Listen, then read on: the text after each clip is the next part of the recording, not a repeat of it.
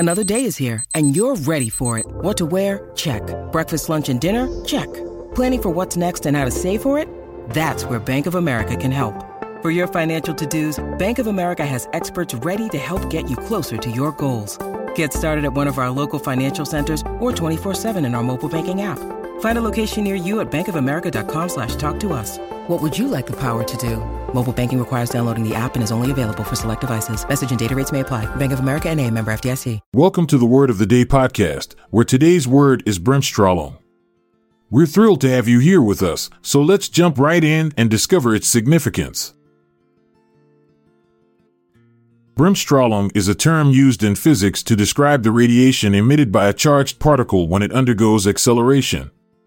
The word is of German origin, with Brems meaning breaking or slowing down and Strahlung meaning radiation. It was first coined by the German physicist Arnold Sommerfeld in 1909. Bremsstrahlung is a type of electromagnetic radiation that is produced when charged particles, such as electrons, are accelerated or decelerated. This radiation is emitted in the form of photons, which can have a wide range of energies depending on the energy of the charged particle and the degree of acceleration or deceleration. In terms of antonyms, there is no direct opposite to Bremsstrahlung, as it is a specific type of radiation. However, other types of radiation such as alpha, beta, and gamma radiation can be considered as alternatives. Synonyms for Bremsstrahlung include braking radiation, deceleration radiation, and white radiation.